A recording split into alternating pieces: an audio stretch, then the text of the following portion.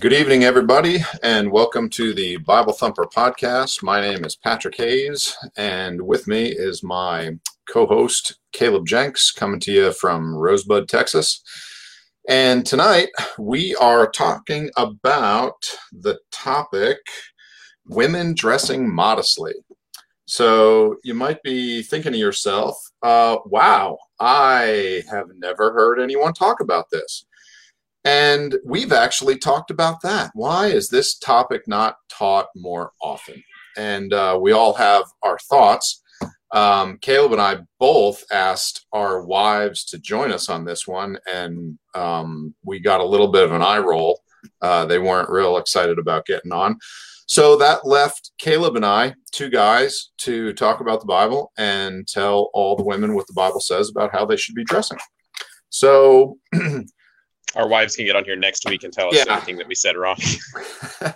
I've been excited to get to this topic. Now, I had no idea how scared of women Caleb is, because he is clearly a liberal who does not want to talk about what the Bible says concerning this topic, and he made that known to me. So I'm guessing I'm going to be thrown under the bus all over the place and have my legs cut right out from under me during this next hour. We'll see. We'll see if I'm a prophet or not. Did I just predict the future? But with that being said, believe it or not, this topic was brought to us by one of our loyal followers who, you know, it'd be nice if she showed up and supported us in this hour. No one seems to be on just yet.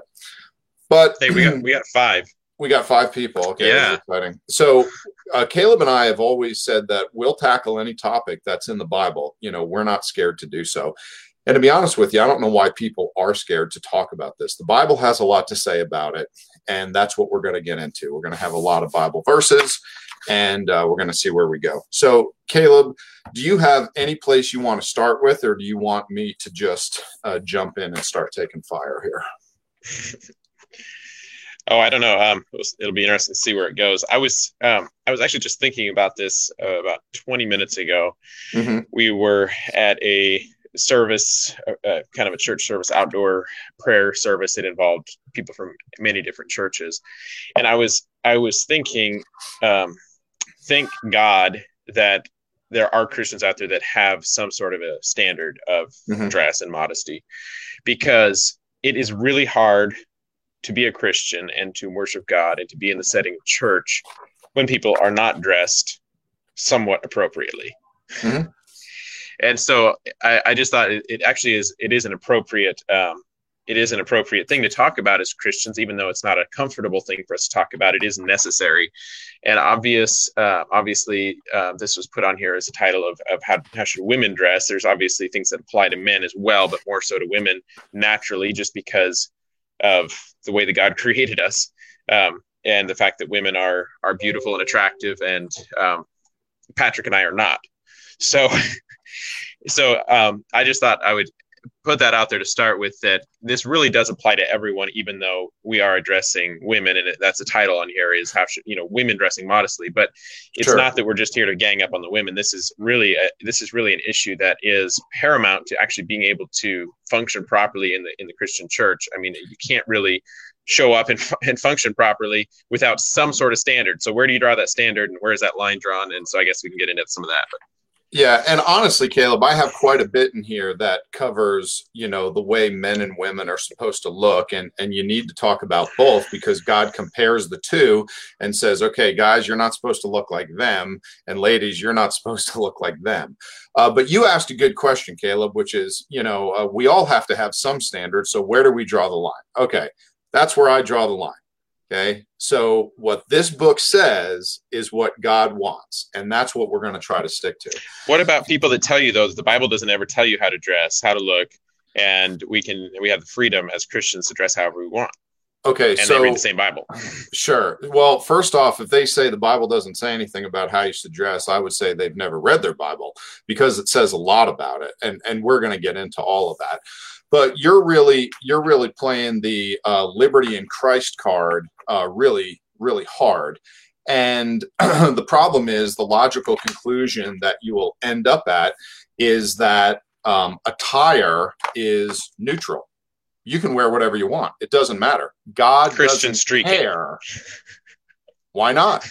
Okay, now that's obviously an extreme example and a ridiculous one, but the point is attire is not neutral. Every single person has a dress code, either by design, meaning you chose what you're going to wear with purpose, and that is based on moral and philosophical standards, or you have a dress code by default, meaning you allowed others to do the thinking for you and you have accepted their conclusions. And what I'm afraid of is that the majority of women in Christianity in America today have a standard of dress by default. They have looked at the world, they have looked at what other women do in the church, and they said, that's a good enough standard for me, I'll take that. And that's not the attitude that's actually, any of us want to have.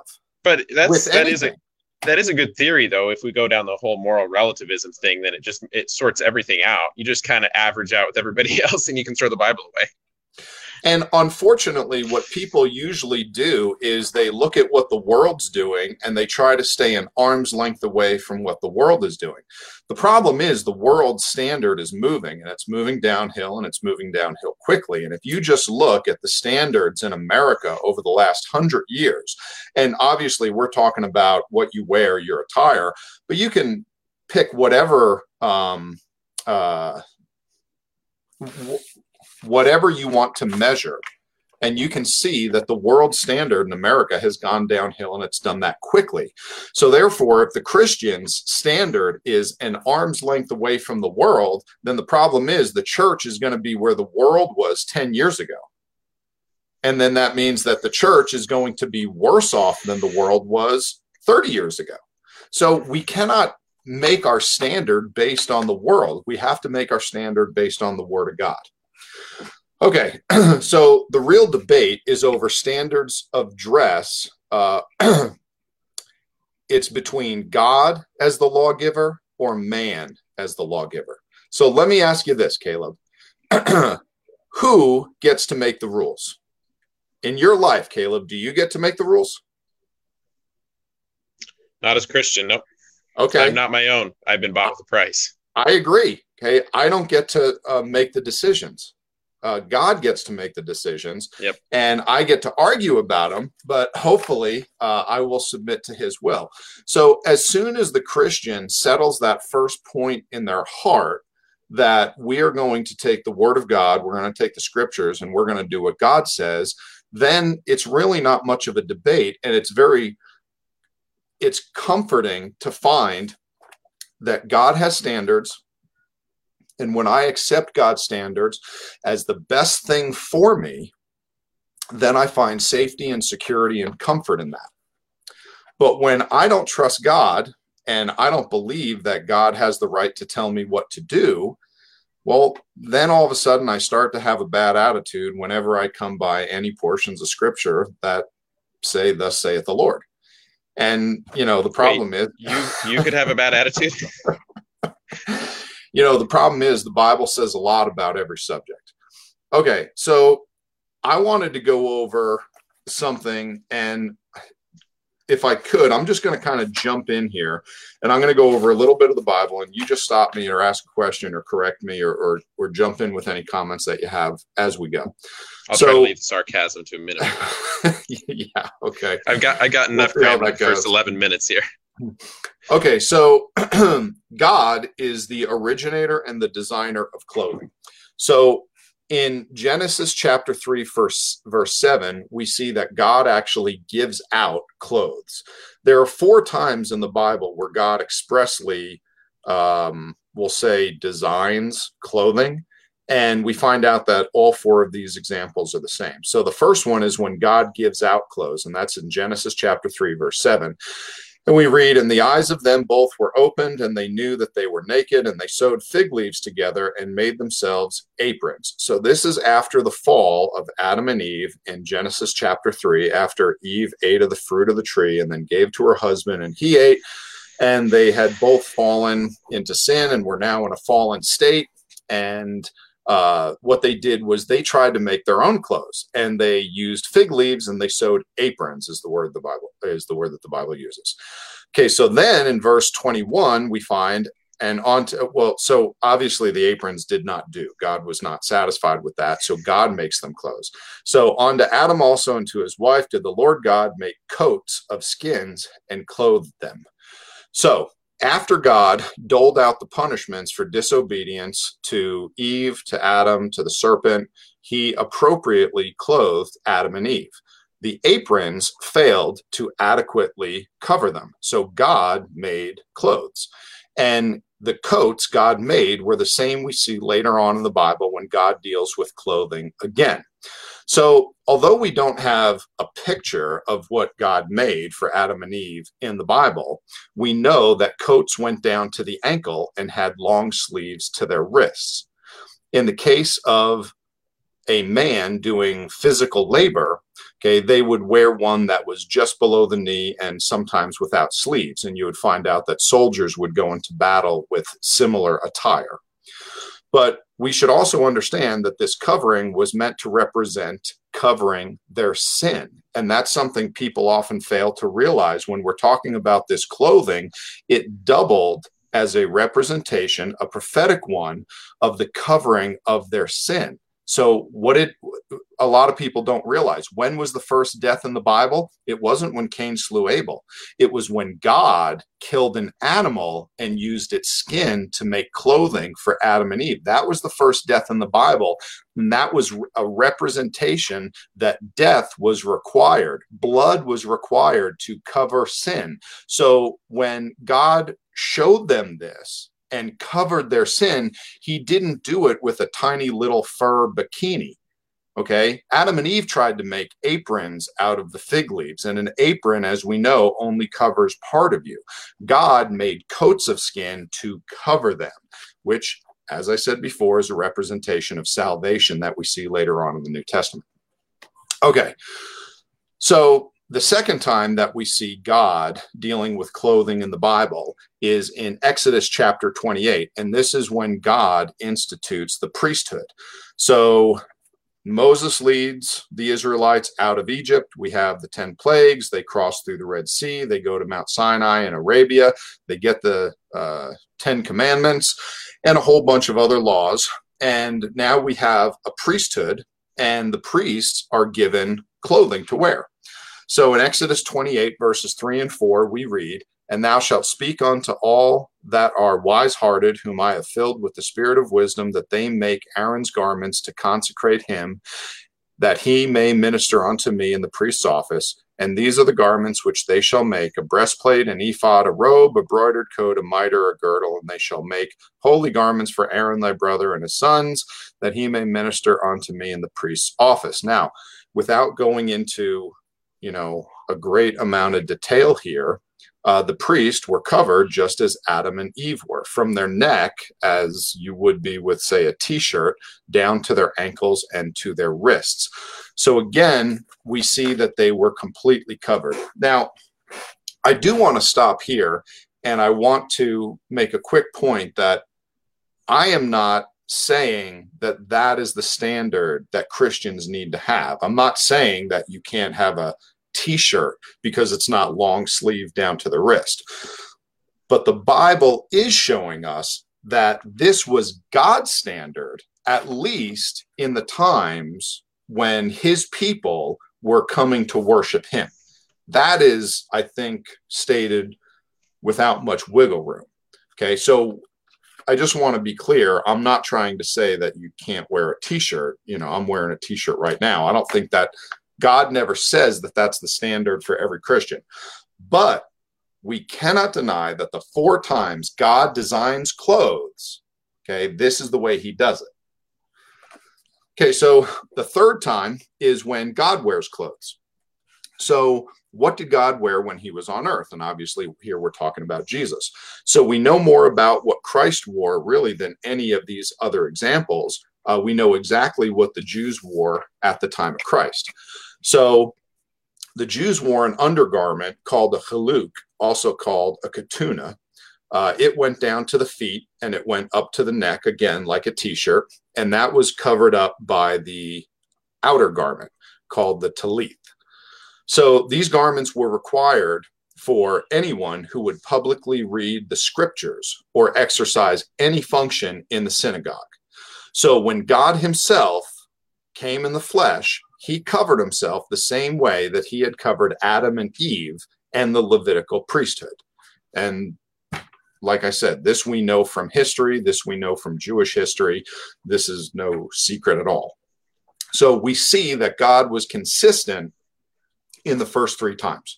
Now, the fourth one we haven't seen yet, but it's prophesied. The fourth time when God gives the saints in heaven clothes. So in Revelation chapter 6, verse 11, we read, "Then each of them was given a white robe, and they were told to wait a little longer until the full number of their fellow servants, their brothers and sisters, were killed just as they had been." And then in Revelation 7:9, we read, "After this I looked, and there before me was a great multitude that no one could count, from every nation, tribe, people, and language, standing before the throne and before the Lamb. They were wearing white robes and were holding palm branches in their hands." So this is a loose outer garment for men extending down to the feet. It was worn by kings, by priests, and by any person of rank. It appears that the Bible offers us a standard for covering the body, regardless of how any of us feel about that. We will all be wearing one of these robes one day if we're saved. So the Old and the New Testaments reveal that the earthly and heavenly people of God wore garments that covered them from the neck to at least below the knee, certainly arguably to the calf or all the way down to the ankle. So when we believers do not have black and white commands in the Bible, our normal practice is to search God's word for a principle from which we may draw a conclusion. If we reject this practice, then the question comes up, where do we find our standard for modesty? So if we don't use the portions of scripture that are written out explaining what the men and women of God wore, then what do we use to figure it out? So that's kind of the introduction, okay? God designed clothes 4 times. Those are the 4 examples. We gave you the verses. You can look them up on your own. So if anything, we at least have to agree that whatever they all wore had to fall under the term modest apparel. And the reason is that we find that term used in 1 Timothy chapter 2, verse 9. "In like manner also that women adorn themselves in modest apparel, with shamefacedness and sobriety, not with broided hair or gold or pearls or costly array." So if ladies are to be modest, they will not draw attention to themselves in the wrong way. Their attire will not say sex or pride or money, but rather purity, humility, and moderation. So it should go without saying that the attire of a godly woman must differ from a pagan woman, from a non-saved woman, from worldly women, and from women who are disobedient to God. So because God gives a standard, that means there's a right and a wrong side of that standard. Okay, jump in. I gave you a lot to chew on. Yeah. Well, now's the part where we've already discussed you have to get covered up. So now we have to make this relevant and figure out how we can bring back in the shorts and the tank tops and, make all this to where, you wouldn't want to be too literal here and have people feeling like they actually had to clothe themselves. No, so you brought up something interesting there. So it says for women to be shamefaced, or shamefacedness, which I ran across that sometime back, and I thought something that was interesting about that was, and I'm not usually one to go back to the Greek and study the original meaning and try to complicate stuff. I'd rather just take things at face value.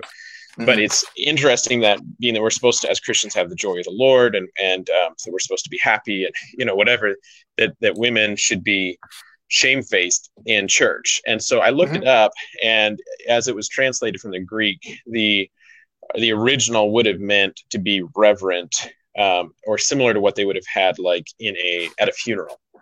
And I thought that was interesting. And this part of Timothy here is definitely talking about believers in the church. This isn't just talking about as you walk down the street or in your home. He was specifically addressing how believers are supposed to act in the church. Not that means we shouldn't dress modestly out of the church. But if you look at the way that you would have reverence for someone who died, and this is just something that was interesting to me, because I tend to dress, oftentimes I show up to church in jeans and, kind of casual attire. But if I go to a funeral, I'm going to dress respectfully for the presence, or the lack thereof, of the dead person that's getting buried.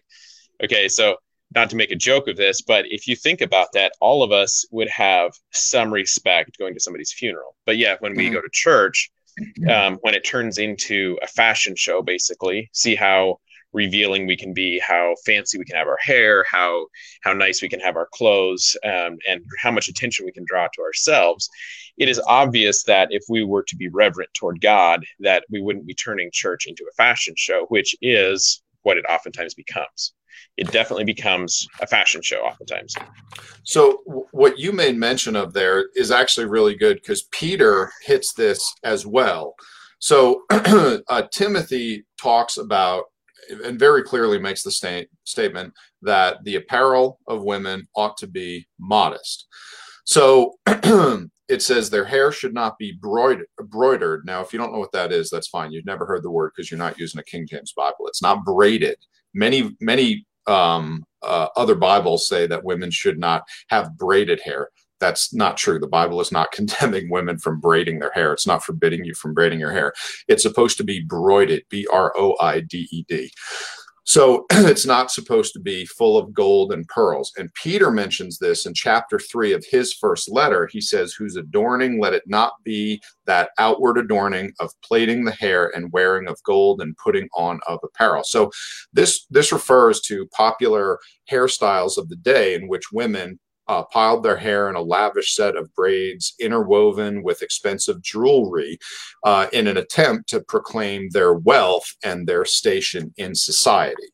So it was, one of their ways that they would show up all the other women who were not as rich as they were. And that's what Timothy is making mention of in the end of that verse. Yeah, thank God that isn't happening now, because now you'd have to braid toilet paper into your hair in order to show your wealth and standing in society.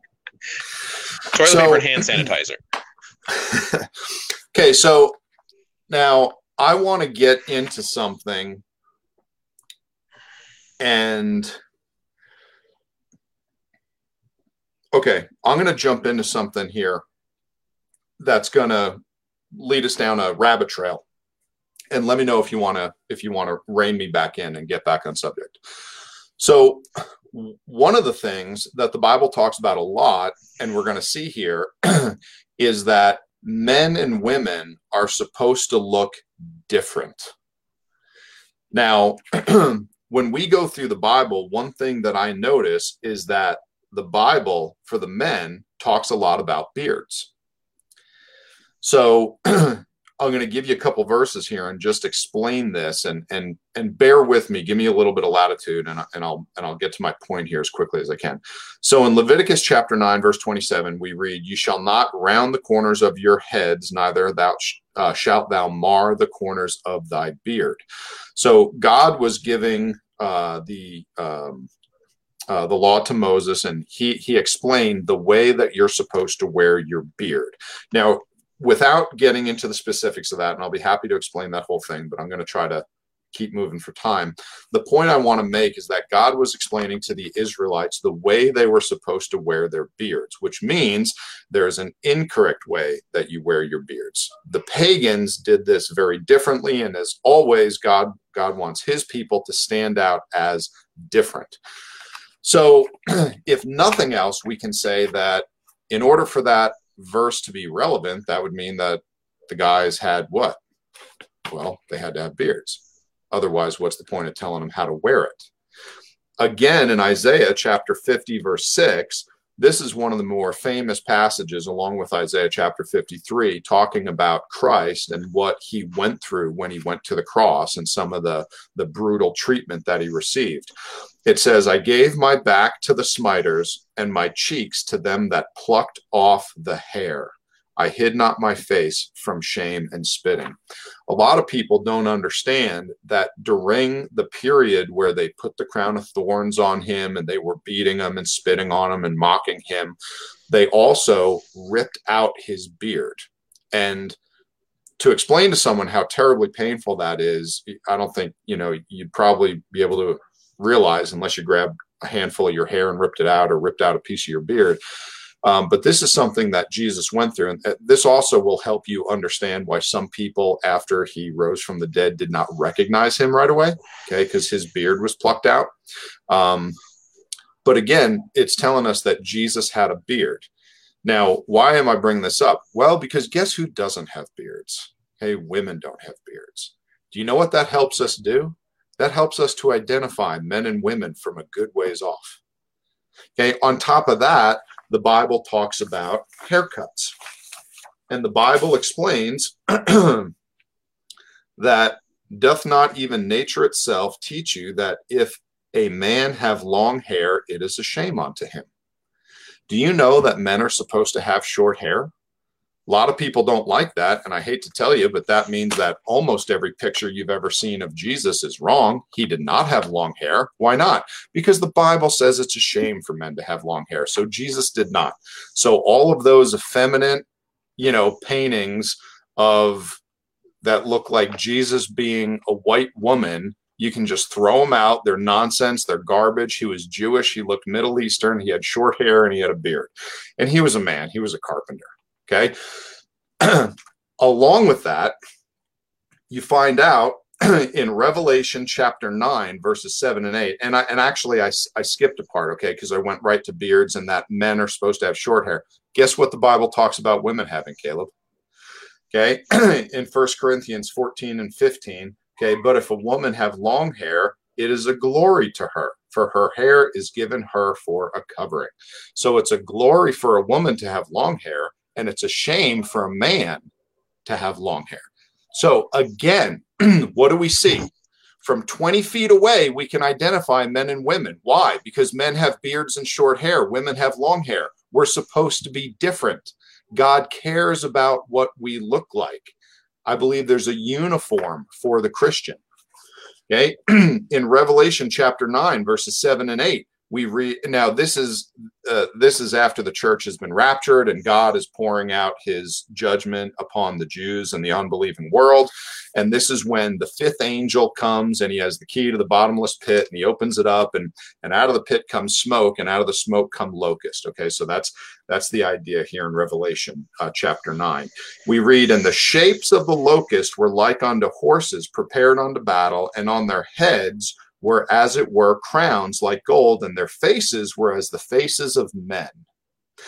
And they had hair as the hair of women. And their teeth were as the teeth of lions. So once again, the Bible is saying, when John is explaining what these locusts look like, he's saying, well, their faces were like the faces of men, but their hair was like the hair of women. Okay, so he's giving a description that everybody is supposed to understand. Because men didn't have long hair and women didn't have beards. They are different, and God made them different on purpose. So I'm feeling pretty good about the fact that I got a little beard going on right now. This would be getting pretty awkward right about now. I was wondering if you were going to show up clean shaven tonight, and I mean that wasn't going to change anything. Now that would have been funny. Yeah. Now, whether you want to, okay, so without getting into the weeds, understand that God cares about what we look like, and we're supposed to look different. Okay.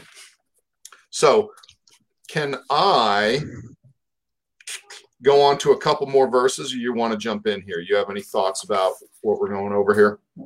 No, you're onto something good here. I'm gonna keep following along. Okay, so the next thing that the Bible talks about is nakedness. Now, when the Bible refers to nakedness, it is different than the way you and I think about it. Okay, for you and I, when we have a child, they are born naked, right? Okay, we get naked when we take a bath. Okay. The Bible has a Speak for yourself, but anyways. Yeah. Okay, so the Bible has a much higher standard for the term naked, and it explains this many, many times in the Bible. So the most popular one that most of us are familiar with, because nobody reads the Old Testament, is John chapter 21, verse 7, where Peter is described as being naked while fishing. So in John 21:7, this is when Peter gets frustrated and he says, I'm going fishing, and he goes back to what he was doing. And then the Lord appears on the shore and they realize that it's Christ. We read, therefore, the disciple whom Jesus loved saith unto Peter, so John was with him, it is the Lord. Now, when Simon Peter heard that it was the Lord, he girt his fisher's coat onto him, for he was naked, and did cast himself into the sea. So Peter was not naked in the way that you and I think that he was, and it was not the way that you and I would use the word today. Throughout the Bible, this term was used whenever a man would shed his outer garment and only be wearing his chaluk. Okay, so this was something that men would do if they were just around other men and they were working hard, which is what Peter was doing with the other guys that were on the boat. Okay, Peter took off his outer garment. It was a ways off ashore, far enough where they were having trouble making out who it was on the shore. So the idea was, it wasn't a situation where he was being inappropriate. He was surrounded by men and they were working, and the assumption is he was hot. Okay, but maybe he jumped in the water and that's why he was wearing that. But the point is, biblical nakedness is very different than what we talk about. And I'm going to get to a good point here, okay? Because our standards need to be different from the world. Now, we also see that this standard is given for women in Isaiah chapter 47, verses 1 through 3. When describing the virgin daughter of Babylon in Isaiah 47, nakedness is described as bare legs and uncovering one's thigh. Okay, look up Isaiah 47, verses 1 through 3. It says, come down and sit in the dust, O virgin daughter of Babylon. Sit on the ground, there is no throne. O daughter of the Chaldeans, for thou shalt no more be called tender and delicate. Take the millstones and grind meal, uncover thy locks, make bare the leg, uncover the thigh, pass over the rivers. Thy nakedness shall be uncovered, yea, thy shame shall be seen. I will take vengeance, and I will not meet thee as a man.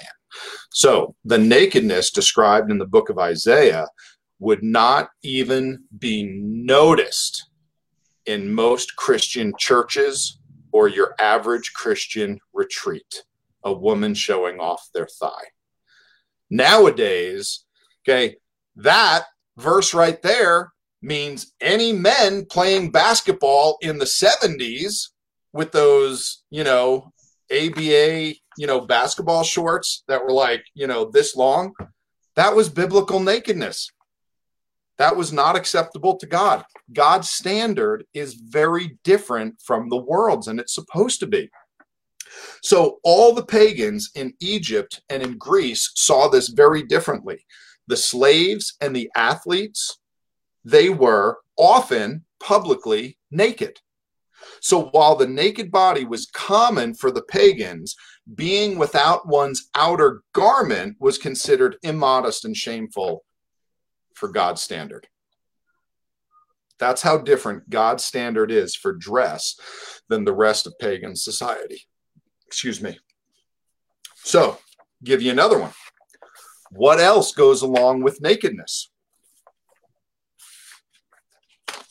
Demon possession. in Luke chapter 8, verses 26 through 25. And I'm just going to read a couple verses. You all know the story. And when he went forth to land, there met him out of the city a certain man which had devils long time, and wear no clothes, neither abode in any house, but in the tombs. Right? The maniac of Gadara. And then when the demons were cast out of him, and the people ran to the city and told them what was going on, and everyone came out to see what was happening. In verse 35, then they went out to see what was done, and came to Jesus, and found the man out of whom the devils were departed, sitting at the feet of Jesus, clothed and in his right mind. So I know a lot of people don't like, drawing an doctrine from a parable or an analogy or a story or an inference. Okay, but what it says is when you're demon possessed, you're naked, and when you find the Lord, you put clothes on. Okay, go ahead, jump on in. That's interesting. I was not anticipating some of that. I think I'm glad you did some research on that. It's interesting to see, and I was aware of the fact that oftentimes nakedness in the Bible was referring to exposing the undergarment, or discarding the outer garment, which is partly why there's places where it talked about not going up to the altar on steps lest your nakedness would be exposed on it. And I'm like, wait, how short were their clothes that they were wearing? And then when I did a Bible study on that, I realized that this was actually not necessarily referencing literal nakedness like what we think of it now. Yep. And so you brought up a really interesting point there, and that is that God seems to have a standard. And that is not the stance of most men or women in today's society. Modesty is whatever I feel comfortable with. That's oftentimes what I hear. It's like, well, it's whatever I feel comfortable with. I feel modest when I'm wearing, XYZ. And somebody else may not feel modest wearing that, but that's up to them. And there is a bit of liberty that we have as Christians, that we aren't under the law, and that we do have conscience, and we are led by the Spirit. But to get to the point that we're going to think that it's just what we feel comfortable with. Oftentimes I find Christians that are falling right down the same tracks as the world, where really it's just defined by what is legal and what is permissible by our current day standards, which is by biblical definitions, not anywhere near acceptable, nor would it have been acceptable 100 years ago in this country. Or, one of my sisters had this book that she read when I was a kid, and I think it was a story in, if I'm not mistaken, I believe it's called Longhorns and Short Tails. And there's a story about Crawford, Colorado, I believe, either Crawford or Hotchkiss, which isn't far from where Patrick lives. And there was a young lady, and I believe this was in the 40s or 50s, and she put on a short sleeve dress. And her grandmother or her mother told her to go home and get in bed and cover herself up with a blanket. And that was what was not acceptable in society then, was short sleeves. And nowadays, I mean, I'm sitting here wearing short sleeves, but it is interesting how our society progresses toward this immorality, and the church is just one or two steps behind it. Like you mentioned earlier, we stay at an arm's length behind it. So I don't think it would be safe at all for us to think that we can just draw our doctrine or our standards in modesty off of some sort of relationship to the world around us.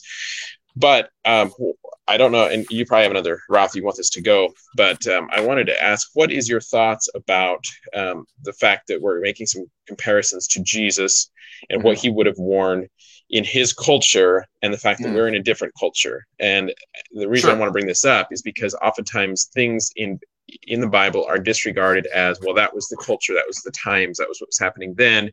Yeah. And no different than we live in America and we eat certain things, we do certain things here. But if you were to go to Africa as a missionary, do you require everyone in Africa that becomes a Christian to dress like we do, or to, eat like we do, that type of thing? Or do you adapt? Do you allow them to become a Christian and still embrace their culture?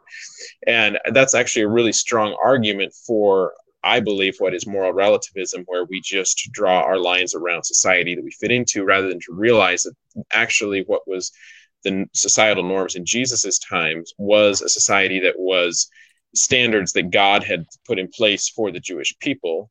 And so it wasn't just that, well, he was in some wacko culture that had these standards, but this is where Jesus was.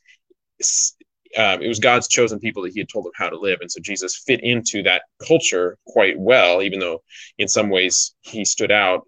Like Patrick is saying, it's safe to assume that Jesus was dressed as were the scribes or the Pharisees because he was in the temple.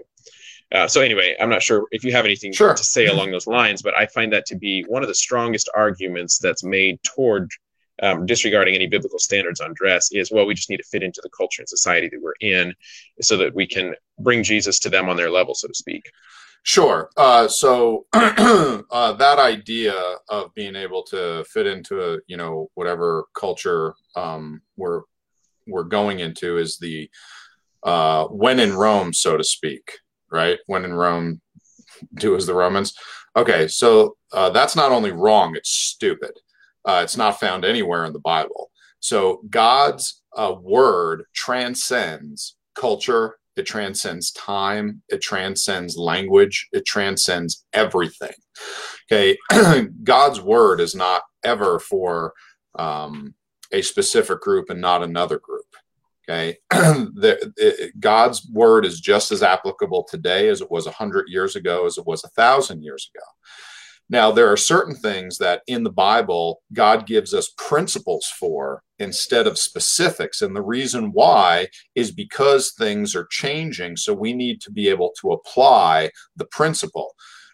Thou shalt not steal transcends time. God is for personal property. He's for property ownership. He's for private property. And it's not okay to deny someone their private property by taking it away from them. That transcends every culture, that transcends all of time. So the idea is that God gives women the command in like manner also that women adorn themselves in modest apparel. Okay, so women are supposed to dress modestly.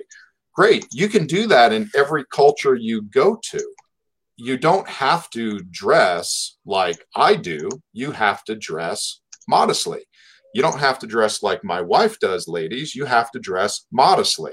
And you have to be able to go to the Bible and figure out what the standard is and make sure it's God's standard and then have at it. Okay. Oftentimes people try to make up rules that are apart from Scripture. And I understand the desire to do that. And there are groups that might do that. Okay, there are groups that have a dress code, and I have friends in the Mennonite church, and they have standards of dress that they require in some Mennonite churches. And if you want to belong to a church that does that, that's fine. And I'll be the first one to go on record and say, you know what? I appreciate your standards. I have never felt uncomfortable in the presence of a Mennonite man or woman who is a friend of mine or whom I have worked for in my entire life, ever. Okay, their standard of dress has never offended me or made me uncomfortable or made my wife or my children uncomfortable. I cannot say that about every Christian I've been around. Okay, but there are groups that might have their own set of standards. That's fine. The thing is, I can't make up a standard that is apart from the Bible. But I don't think we've done that yet. We haven't even gotten into specifics. All we are saying is that, so Caleb, you said something, and I don't want to miss this. So let me back up to this for 1 second. Whatever I feel comfortable with, whatever I feel is modest. So that is really going back to my very first point, which is that you have a dress code by default. You don't have a dress code by design. You didn't put effort into figuring out what does God say is modest and then going in that direction. Instead, you let other people decide it for you. And you completely took the word of God and set it aside and said, I'm not using that to figure out my standard. I'm going to make up my own one. Okay, so now I want to challenge every Christian with another idea. Instead of saying whatever I feel comfortable with, I'm supposed to say as a Christian who, remember, I am supposed to give my life for you. I am supposed to give my life for the lost in the world. I am not supposed to say whatever I feel comfortable with. The challenge I am given is the high standard of whatever you feel comfortable with. Do you know that there are things in my life I don't do because I know it makes other people uncomfortable, other Christians? And I don't want to be the one that causes them to stumble. And the Bible talks about that in Romans 14, verse 21. It is good neither to eat flesh, nor to drink wine, nor anything whereby thy brother stumbleth, or is offended, or is made weak. Anything. Now, I understand that chapter is talking about, the dietary restrictions and the concerns the Jews had about eating meats offered to idols. And I understand what the chapter is about. But Paul adds to that. He says, eat flesh, drink wine, nor anything whereby thy brother stumbleth. Paul's idea is, as the Christian, it is my job to try to take the high road and make sure that the weaker brother is not offended by my actions and words that might cause him difficulty to be able to either come to Christ or grow closer to Christ. That is the high calling of the Christian. And I would tell every lady out there, you must remember, women are candles amongst gunpowder. What you wear and the reason you wear it will cause problems with other people, especially men. My wife told me there is not one woman on earth who is okay with her husband admiring the body of another woman. There's not a woman on earth that is okay with that. But women still oftentimes will dress in a manner that does not go along with what we were talking about in 1 Timothy 2:9, purity, humility, moderation. Instead, they will dress in a manner that screams sex, pride, sensuality. That is not modest. That is trying to get attention from someone else in a way that the Bible forbids. And don't forget, ladies, you don't like it when other women dress that way and your husband is around them. And your husband doesn't like it. I don't feel comfortable when women dress in a manner like that, where they are trying to catch the attention and trying to catch the eye of every man that's around them. That is an immature and ridiculous way for women to dress. And there are far too many in Christianity that continue to do that. It is inappropriate and it is damaging. It is uncomfortable for everybody that is around. Now, what you just said there is so politically incorrect that it's not funny, which means nothing. I'm not saying political Sure. correctness should have any bearing on what the Bible says. We're not here to express our opinion, simply repeating what God says in his word. But when you look at what you just mentioned there, oftentimes there are women that will take offense at the idea that they need to be covered or protect because there are men out there prowling around, and that when they expose themselves in a way that is suggestive and that is going to draw attention to them in a sexual way, that somehow that they're putting themselves at risk. And the fact is that men should not be out there preying on women. All right. The point isn't that, oh, well, it's your fault if you're not dressed properly that you get raped or that something bad happens to you. That would be a foolish thing to say, to blame the victim in that way. But that's what oftentimes this whole argument gets turned onto. Oh, well, you're saying that women need to dress modestly to protect themselves. And so therefore you're blaming the victim, so to speak, when you have men that are really the aggressor here. But what I would like to say is if you were to set all of the political correctness, all of the women's equality nonsense to the side, and realize that as men and women both, we look at children as protectors of children, and the way that our children are, and if we were to see someone else exposing a child or wanting to view a child's nakedness, that is it doesn't matter if you're Christian or not, it's not acceptable. Nobody condones that. Everybody can look at that and say that that's evil. Children need to be protected. We can, as parents, we can look at it for our daughters. And Patrick mentioned the idea that we can look at it as the women can look at it as another man's wife trying to seduce your husband. You can relate to that as that would be an evil thing, or you would not appreciate that.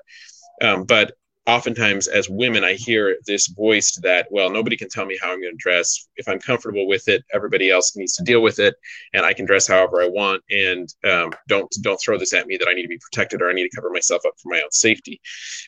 Look at it as a decent human being from the perspective of a child. You wouldn't want your child going around half naked such that predators are going to be preying their eyes on them. And if you don't want your child doing that, why would you expect or be okay with yourself doing that? Because you're setting an example for your children as well. The fact that we've allowed this lunacy to overtake us to the point that we somehow think that political correctness needs to dictate the fact that we can't speak out on this issue, to me is a dangerous place that we've gotten to. And that's really what Patrick just really hit the nail on the head with this whole thing is, it doesn't matter. It doesn't matter if you are a married woman or not. Another woman is not going to appreciate her husband looking at you if you're half dressed. You could be a young single girl. It doesn't matter who you are. And if another woman doesn't appreciate it, you ought to have the decency to take that into consideration. But that usually doesn't. Most people don't care about that. But if you do look at it in the way of children, I know a lot of people that are half dressed themselves, that their jaw would hit the floor if they would see where a child was being exposed improperly or exposed to something of that nature. And so we can all be decent human beings when it comes to children, but when it comes to grown-ups, we think, well, we are mature, we're sexually active, so it's perfectly okay for us to expose ourselves in whatever way that we want. But as Christians, we're not supposed to be active in that. We're not supposed to be sexually active with other people we're not married to. That really is supposed to be saved for the marriage bed. So anyway, you can continue. I don't know if I took it way off the tracks from where you wanted to go with it. No, you made some great points, and I want to bring up one. Okay, and you made the point as far as women dressing in a certain way and being treated inappropriately, and some people will blame the victim. Okay, I want to make this clear. I'm one of those people. Okay, and I know how politically incorrect that is. And here, this is a direct quote from my wife, Caleb.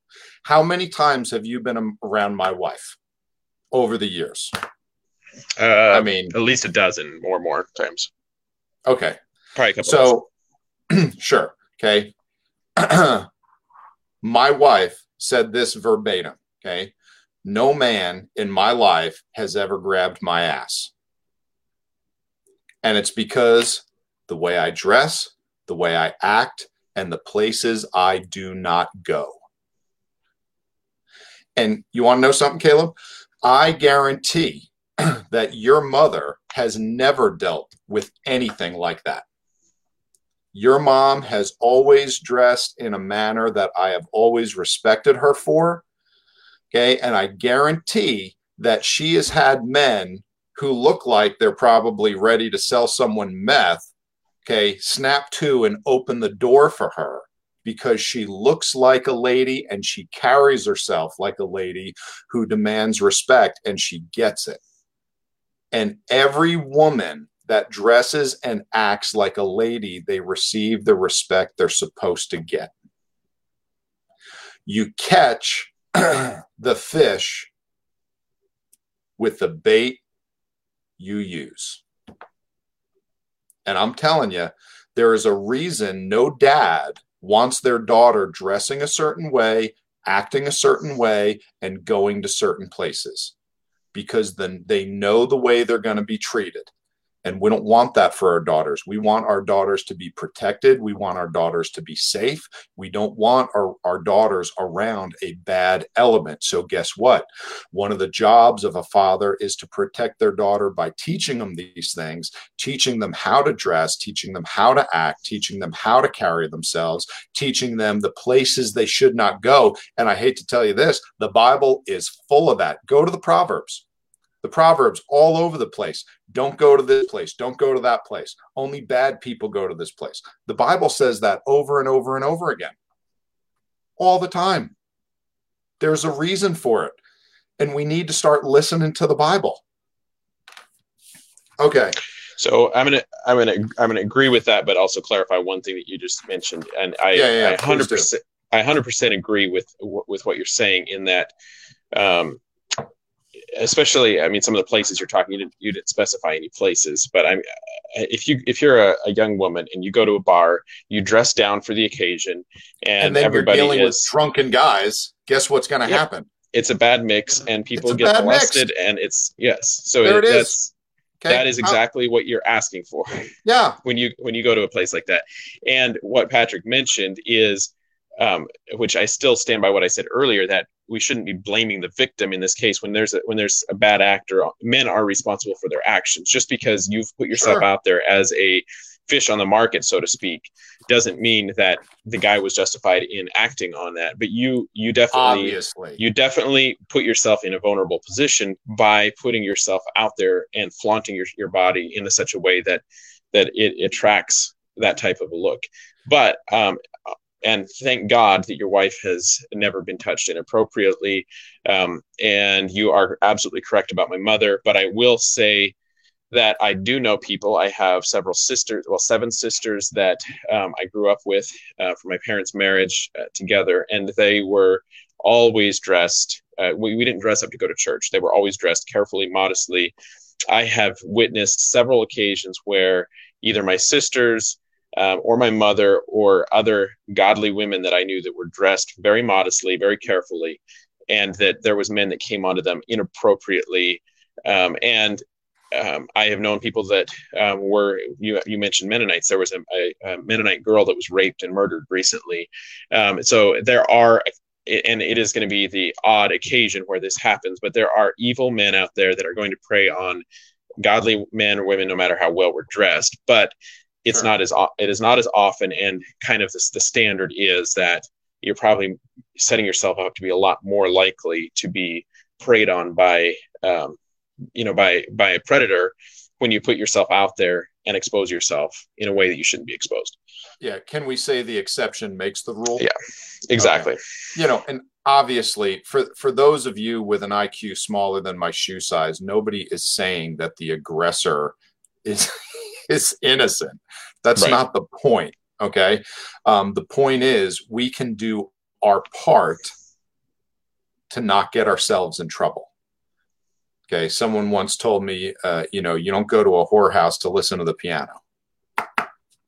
Okay, you don't go to a barbershop to read the newspaper, because you hang out at a barbershop long enough, all of a sudden, guess what? A haircut's going to sound pretty good. Okay, so, see if you can draw something from that. Okay, so I don't know how many specifics you want to get into, but we do have... Well, we had a couple of comments that I thought we should get to. I'm not sure if that's what you're going for, but somebody had asked, I guess this was the lady that had requested the topic. She asked, as a Christian woman, where did she say it? Can she wear pants? Does it mean as a woman that I cannot wear pants? And then she went on to ask if this is talking about cross-dressers. I believe she's talking about where the Bible talks about men dressing like women, women dressing like men. The Bible never mentions pants. Pants were not really a thing that was being worn by women in the Bible. Like Patrick mentioned, there was probably some undergarments. I'm not really sure what they looked like. I wasn't around back then. Pants were not something that were worn, as far as I can tell. That was not something that was being worn in the times of the Bible. It's not something that's prescribed in the Bible. It is something that's very common, and I don't know that I'm really comfortable going on the record saying one way or the other that the Bible says something about this. This is kind of like, what does the Bible say about the internet? Well, the internet wasn't around back then. People weren't really wearing the same clothes then that they are now.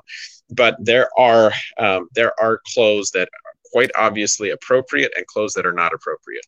If you're going to church and you are going into the house of God, which the reason that I keep bringing this back to how is appropriate to dress in church is because the witness that we are in the community around us should be consistent with with what we are in the presence of God. I believe people should see us, and there should be some consistency in the way that we dress, going to church, and the way that we're out and about. So continue to realize that when you walk out of church and you throw your church clothes off and you put on some skimpy clothes and you expect to be a good witness to the world, that's not going to be an effective strategy.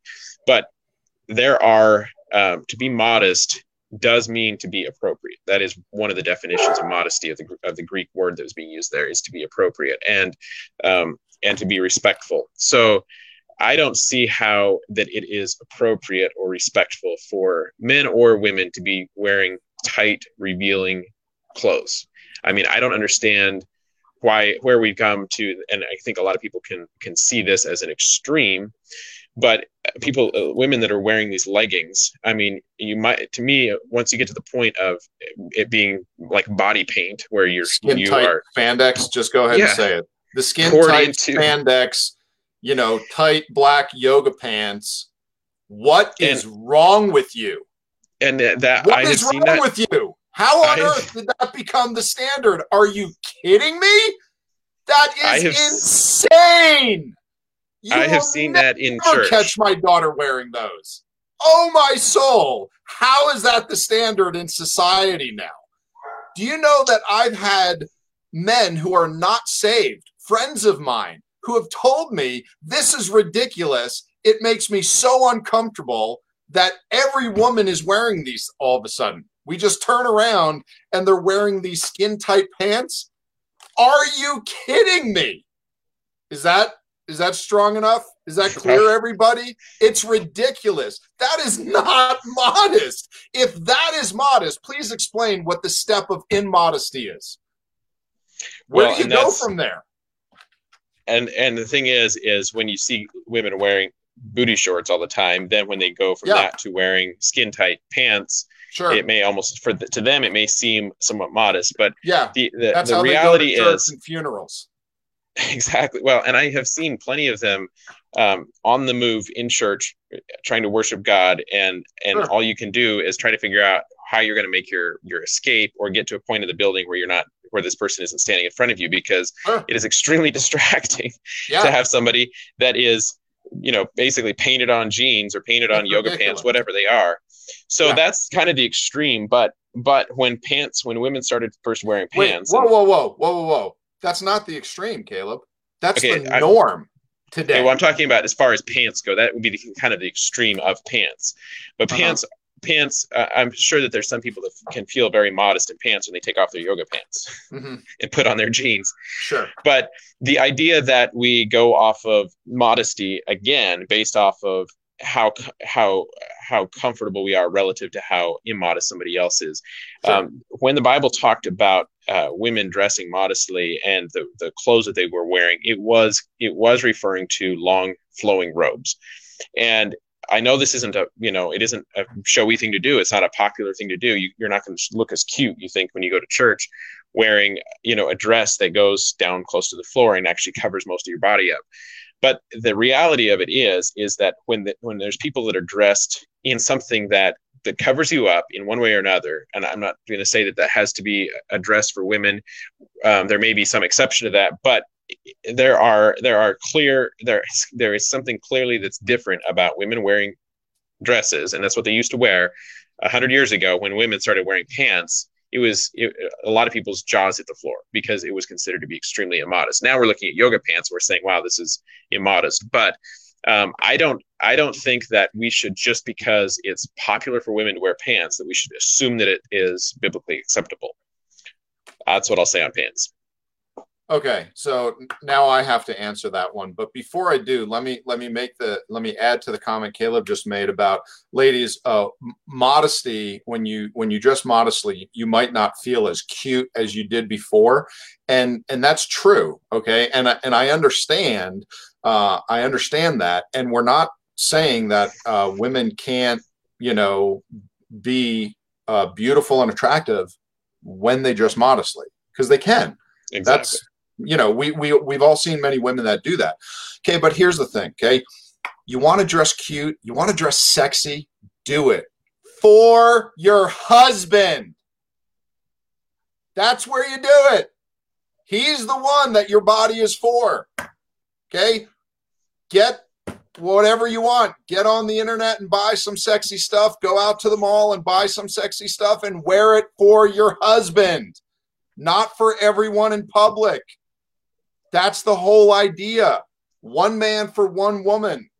It is good and natural and beautiful and wonderful within the confines of marriage. That is the way it's supposed to work. But in the rest of the world, put on some clothes. Okay, so if I haven't made everyone mad yet, I'm going to do it now. I don't care. Okay, I take a hard line on this. Deuteronomy chapter 22, verse 5. It says, the woman shall not wear that which pertaineth unto a man, neither shall a man put on a woman's garment. For all that do so are an abomination unto the Lord. Okay, so the question came up. I'm going to say it. Yes, women are supposed to wear dresses. Women are not supposed to wear pants. Now, did pants exist back in Jesus's time? No, and they dead sure didn't exist back in Moses's time. And I understand that. But the Bible transcends time and culture. Okay? And this is what I'm going to tell you. The Bible clearly says there is a difference between man's clothes and women's clothes. It says that. It cannot be any more clear about that. So you have to draw a line somewhere and say it is not okay for men to wear these and it is not okay for women to wear these. And this is the crazy part. Caleb brought up the point in time at which a woman started to wear pants in public. Because guess what? There was a time when that never happened in this country, ever. I was talking to a friend of mine I went to church with. He's in his late 80s, and we were talking about this subject, and this verse came up, and I asked him, the fellow's name was John. I said, John, do you remember the first time you saw a woman wear pants? And he stopped, and his eyes got real big, and he said, I did. I was about 12 or 13 years old, and he said, Patrick, I could not believe it. I could not believe it. It was such a shock that I could not believe it. I said, okay, John. I believe you. It was that crazy back then. Well, guess where we are now? Because I can ask everyone watching this video right now, do you remember the first time you saw a man in a dress? Because every single one of you out there has seen a man wearing a skirt or a dress. You remember how disgusting it was? You remember how appalling it was?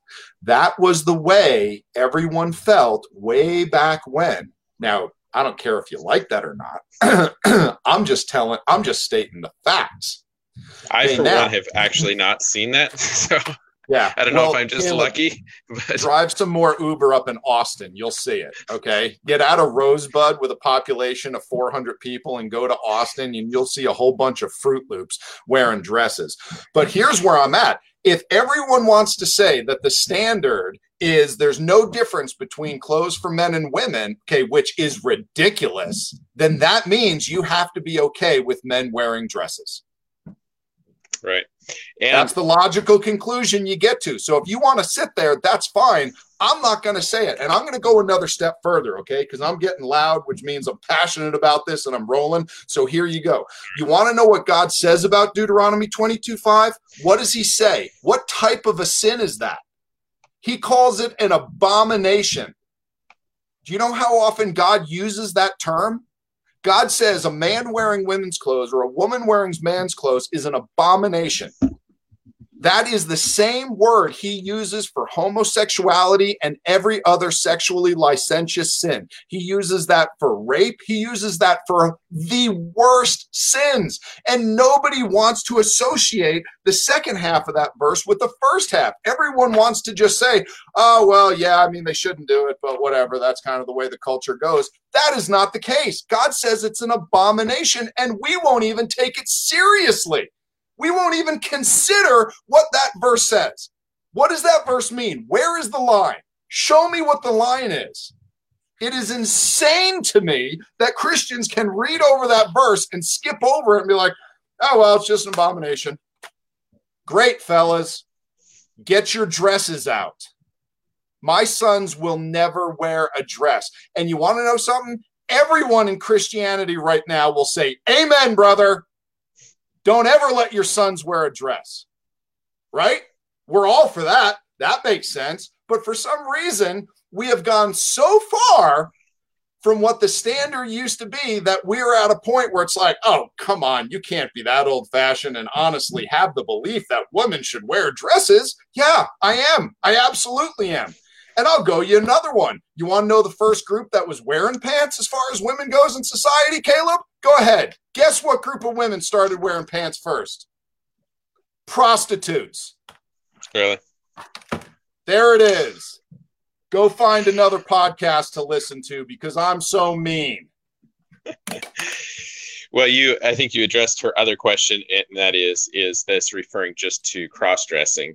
And obviously you've touched on, I guess that would be kind of the extreme of cross-dressing, but I think it definitely goes before you become a drag queen, or get to that point where that's a lifestyle or a put on. There are people that are running around, men with long hair, women with short hair, men wearing women's clothes, women wearing men's clothes. And this is the kind of behavior that leads to the sexual immorality that we're seeing break out in this country, where pretty soon now we don't have men and women. No standards, no differences. Why not just men with men and women with women? And let me go another one in case any of you ladies are still here, on the podcast listening to me.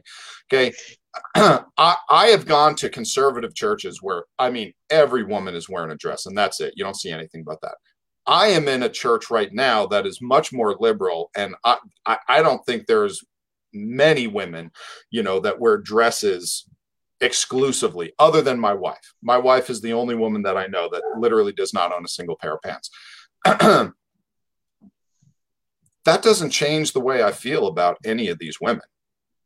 Every single woman has to read the Bible and come to a conclusion on their own as to what they feel comfortable with concerning God.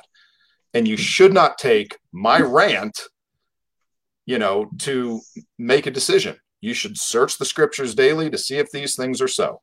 And I love all of you, no matter what you wear. But some of what you wear makes it very uncomfortable to try to be a Christian man and be successful with my walk with God.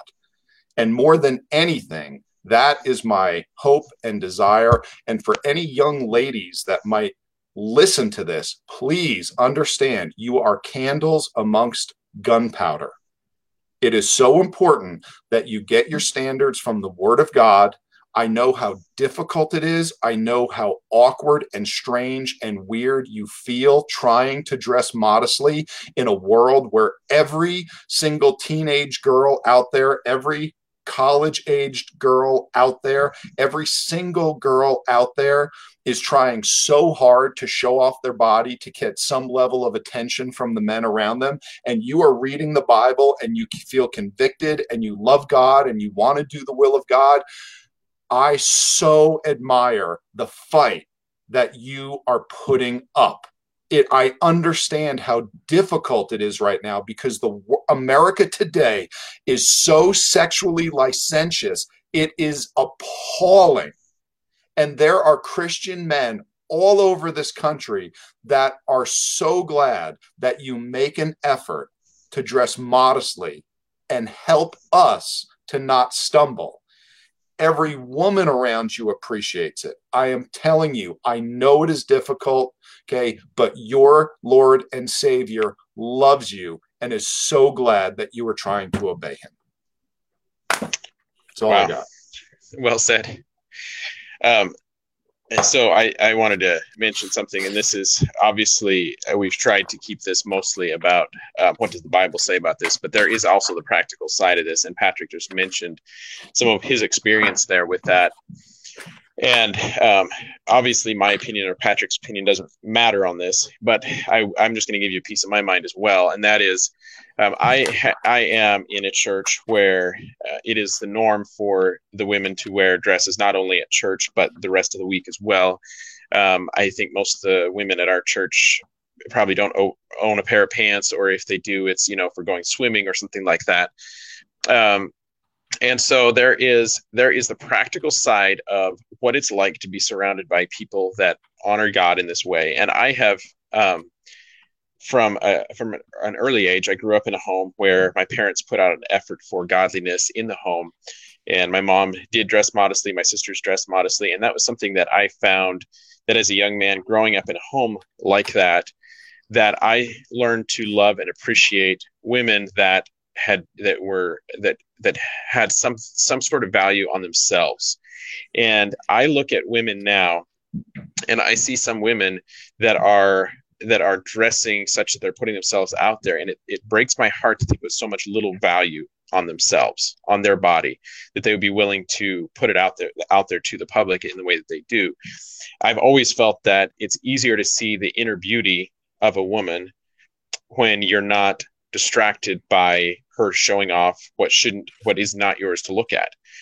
And I'm just going to give you a little example of how this plays out in the church in a practical way. So we have a ministry here in our church, and we work every week quite a bit of time together as a church. The men, the women, we all function together, and we don't actually have a church uniform. It's not like Patrick mentioned, where some of the Mennonite churches where everybody has the same kind of dress.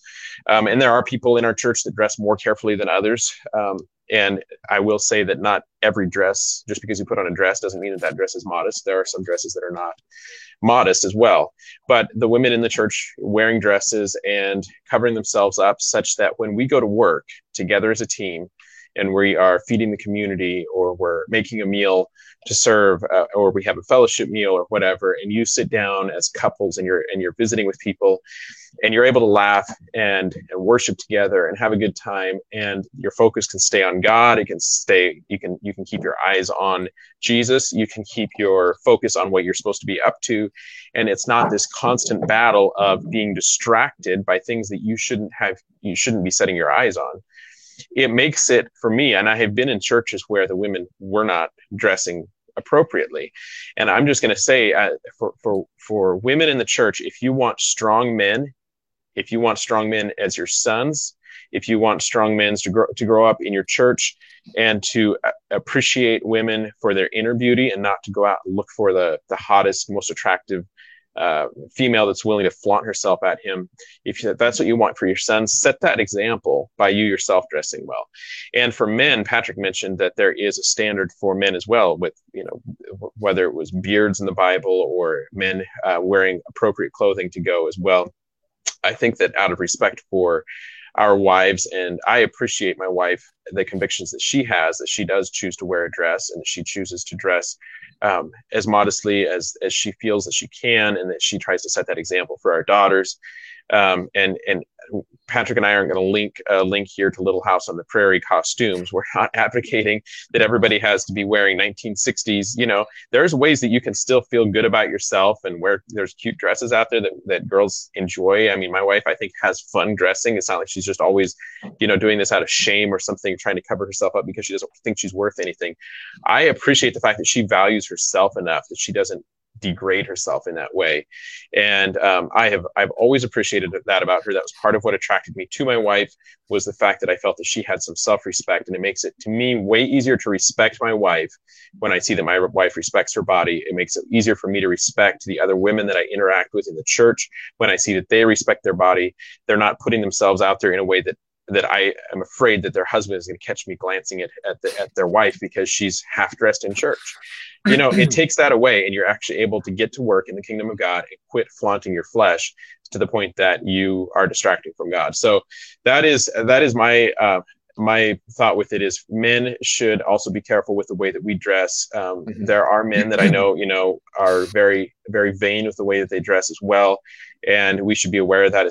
And it's a little different for us to try to stand out, because men are not as attractive and whatever as women are. Apparently, women seem to be drawn to men touching them or caring about them and that type of thing. More men are attracted to looking at women.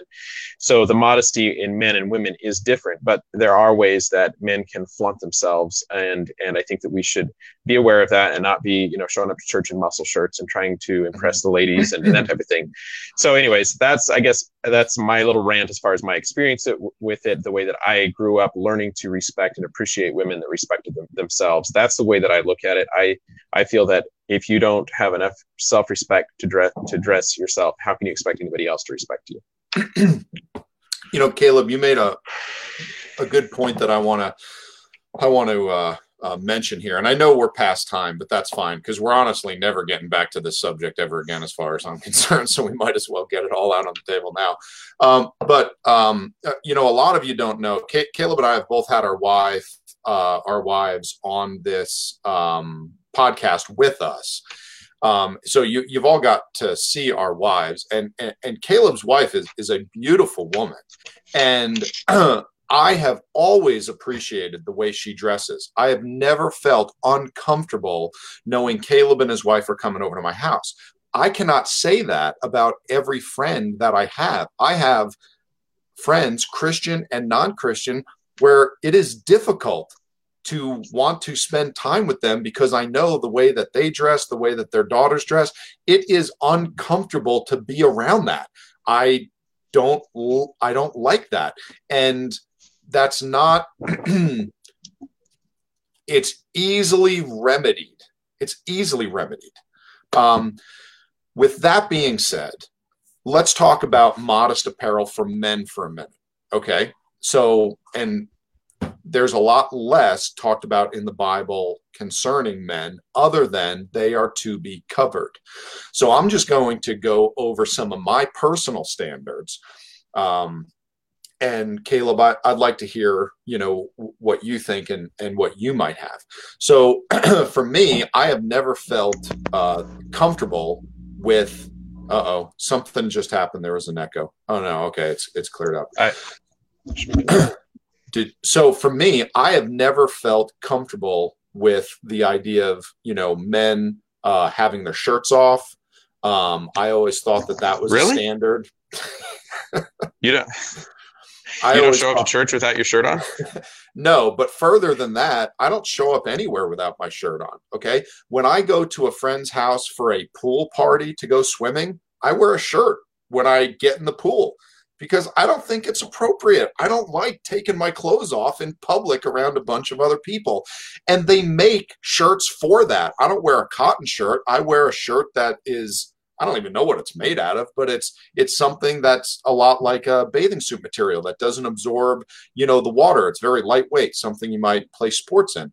And I always wear those because I think it's inappropriate. I don't feel comfortable with it. So, you know, I don't do that.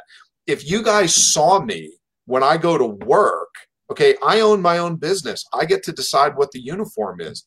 And when I go to work, I wear long pants. I wear boots. I wear a collared shirt. It's a short sleeve shirt. Okay. But I don't even you're not even going to find me really in shorts. Okay. And I'm not going to tell you that has to be your standard. What I'm going to tell you is that I know that nobody has ever been uncomfortable or offended because of my attire. I've actually had people tell me that where they said, I appreciate the way you dress. I'm going to hop off here for just a second so I can meet somebody. One of my friends just showed up. So continue on this. I will be right back. So I might not be going for that much longer, but it's just 1 minute. I'll be right back. Okay. Sounds good. So fellas, you need to have a standard for dress as well. Now, if anything, again, it's the same idea. You have to make your standard based on the Word of God. Okay, find out what is acceptable, what is not acceptable. The idea of dressing modestly goes for men just as well as women. Okay, understand that when you read about the differences between men and women, it's not as if only the women have to follow those commandments and only the men have to follow theirs. Okay, the Bible talks about in Ephesians that a husband has to love his wife. Now, wives have to love their husbands also. Hold on. There we go. Sorry, Caleb's microphone and headset was just going crazy there, so I had to mute it. So as I was saying, even though the man is specifically given that commandment to love his wife, that doesn't mean women don't have to love their husbands. The reason it gave the husbands that command to love their wives is because husbands struggle with that. So it gave the husband the command that you need to love your wife. You need to make sure that you're doing this.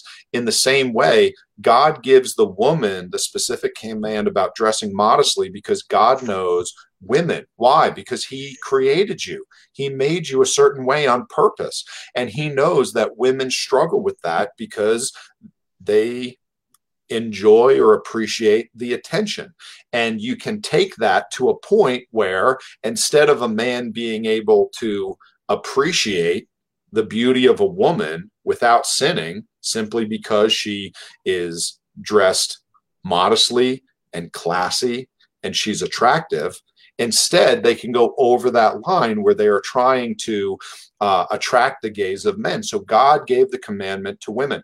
That doesn't mean that men do not have to dress modestly. Yes, men do as well, but it is women who struggle with that, usually more than men. So for the man, when you're at work, when you're at home, when you're at church, when you're out in public, we still have to have a level of modesty that other Christians can feel comfortable around. Okay. And that has to be determined by the Word of God. That's what I wanted to add, Caleb. Yeah. Just didn't want the men to get off the hook.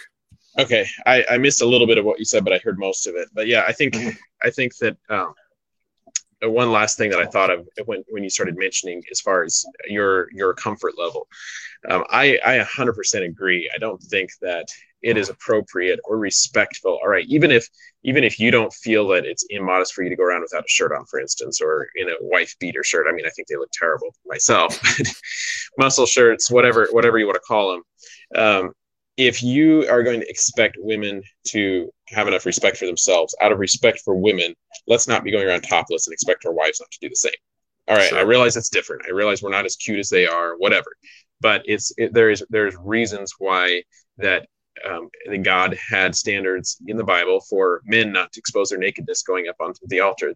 There was a standard of modesty for both men and for women. And I do think that men shouldn't expect women to dress right and then men be able to just throw it to the wind, whether you're on the job site or whatever it is, taking your shirt off. That's normal. That's normal for men. That's just as normal for us to be on here talking about that as it is for us to be talking about, women wearing pants.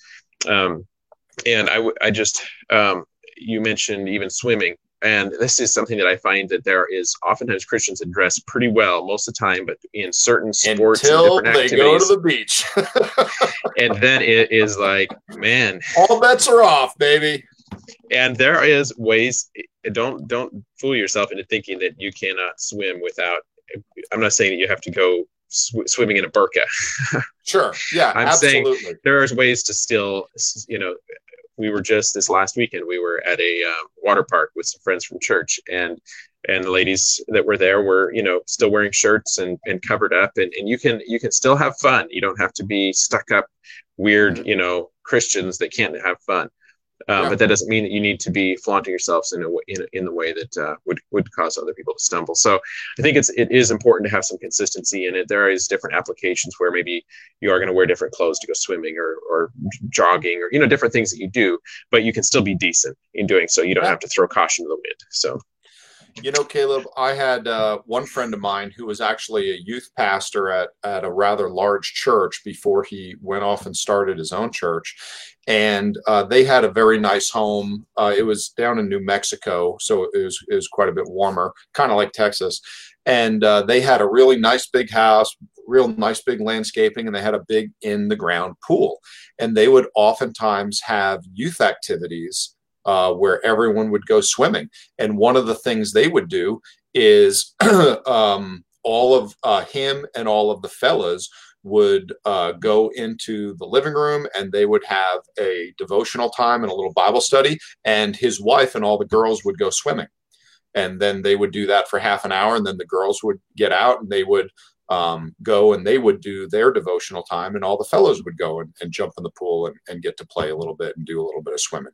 And the point is, even with the efforts that they could make, they would struggle with, sometimes the kids wouldn't really hold to the standards they were hoping for. So they wanted to make it easy on the kids to not have to deal with the awkward situation and the possible sexual tension that can come up, certainly, especially with youth, but, with any age. So they just said, okay, we're we're just going to separate it. And that's fine. Everyone has fun. They get to go swimming. No one feels uncomfortable. And, so just like you said, God's not trying to tell you that you can't have fun. That's not the case at all. If your goal and your standard is the Word of God and the standard that we find in the Word of God as far as what I can wear and how I can be modest, then guess what? You're going to figure out a way to do everything that you want to do. And you're going to do it in a way where God says it's acceptable. And if there's an activity, if there's an event where I find I cannot do it up to the standard I believe God has for me, well, guess what? I don't do it. That's right. Okay. I'm not missing out on anything. Okay. There's a million things that I get to enjoy in the world, and the same with my wife and my daughter and all my kids. And when we hit something where it's like, you know what, we just don't feel like there's a way we can do this and be appropriate, that's fine. Then we're not going to do it, because it's more important to us that we're going to obey God, than we're going to have fun for 1 hour at some activity that's not that important to us. Right. Okay. We just hit an hour and a half, yeah. man. Well, somebody says that it's the best conversation that they've ever heard on this topic, which obviously means you've never heard anybody talk much about this topic. Because so that's a friend of mine who's actually a pastor out in California. So anyways, yeah, it does good to talk about these topics. And I wanted to mention one thing on this, and this is something I enjoy about this podcast, and that is that we don't have to have our goal on this podcast is not and never has been to get on here and convince anybody of anything. It is simply Amen. To point back to the Word of God. And the cool thing about that is it's not like you're going to church and there has to be the aha moment at the end where the pastor somehow ties everything together and everybody comes to Jesus at the end. Patrick and I both feel that some of these are conversations that need to be had, even though we may not have the answer for you. And there's questions that haven't been asked on this. We haven't addressed certain aspects of dress. But I think and trust that as Christians, as we turn to God's Word and as we pray and seek Him and seek the Holy Spirit's guidance in our life, that He does convict us and we change. And I think the point isn't just to be the weirdest people on earth, but the Bible says that we are not our own. We've been bought with a price, and therefore we should glorify Christ in our bodies. And this is something that is a lot easier to do when you're dressed appropriately. And it's easier for the rest of us that are trying to do that, not to stumble into sin by having somebody walk past that is, half dressed. So I think that much of this really is going to, like Patrick said, don't take our word for it. Go to the Word of God and seek Him out. And if you disagree with us, that's great. We're probably wrong on this. Go ahead, disagree, but go to the Bible, and hopefully you don't find yourself disagreeing with the Bible. Yeah. Caleb, you hit the nail on the head. Everyone needs to remember that you are going to stand before Christ for yourself. Okay. We're not going to go to Christ on your behalf and have to answer for you and your decisions. You're going to have to stand up, for your own decisions. So just make sure that you have a reason for them, and you feel like you can tell God, I did this because the Bible says this, and this is what I feel like you wanted. That's the whole idea. Nobody has to believe what Caleb believes or what I believe. Okay. That's not our goal. Our goal is to pick topics that you don't often hear discussed and talk about them, get a bunch of Bible out there for you. You can go home and do your own homework and come to your own conclusion.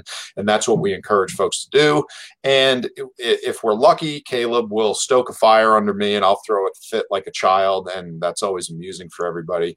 I did want to show you, okay, this is a book that you can all take a look at. It is a helpful book if you're curious about the subject. There are several books out there. This one is that thick, so it's only like 75 pages. So if you want a place to start, Christian Modesty and the Public Undressing of America by Jeff Pollard, you can find that, and that'll be one thing you can put in your library, and at least you'll have a whole bunch of verses to kind of go through and help you get started there. I appreciate you all sticking with us for this long. I can't believe we have anyone watching us after an hour and a half. So with that, that's all I had. Caleb, any last words, or can we say goodbye? No, I think that's good. Thank you guys for joining us, and share the video if you know anybody that you think needs to get called out or suggest it. This may be a good way to start the conversation and give us a few more followers. So Yeah. I'm sure this video will give us a bunch more followers. I've been watching our numbers. No, actually, I think we're at about 1,100. All right. So with that, good night, everyone. We'll see you next week. I don't even know what we're talking about, but actually, I do. I think we're talking about the rapture and the end times. So that'll be an exciting one. That was something else someone suggested. So everyone, enjoy your weekend. Shabbat shalom. Thank you.